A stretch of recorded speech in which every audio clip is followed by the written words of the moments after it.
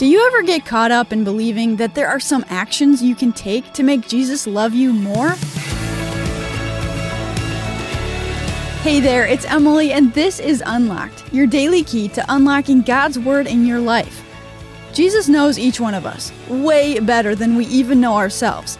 So why are we tempted to put on a show with our spiritual actions sometimes? It's what our devotion is about today. It's called Reaching for Heaven, and it was written by Jonathan Fuller. We are all faced with the temptation to look godly to those around us.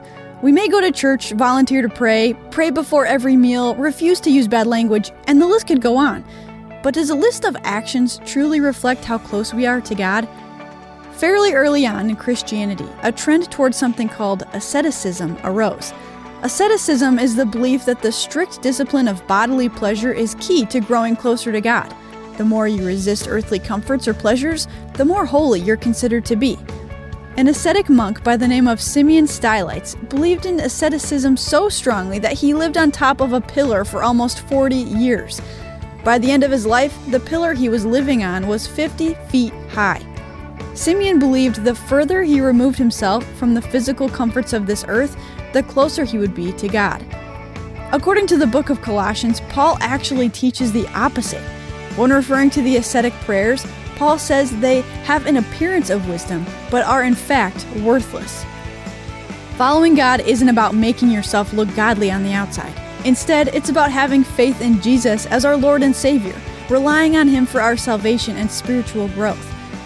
Piety and good deeds don't save us or win God's favor. As we rest in Jesus and His work on the cross, we remember we belong to Jesus and nothing can take us out of His hands. That living on top of a pillar won't make God love us any more or less. By faith, we are secure in Jesus' work for us. Colossians 2:23 says, "Such regulations indeed have an appearance of wisdom, with their self-imposed worship, their false humility, and their harsh treatment of the body. But they lack any value in restraining sensual indulgence." So let's talk about this. What actions do you sometimes believe will make Jesus love you more? Read Romans 8:38-39. In Christ, can anything separate you from God's love and His promise to save you? If you have questions about what it means to trust in Jesus, who is a trusted Christian in your life you could talk to about it?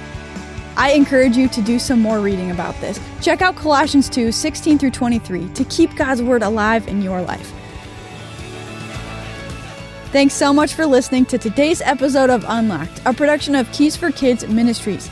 Here at Keys for Kids, we are completely listener and reader supported, which means we couldn't do the things that we do without the generous help of people just like you.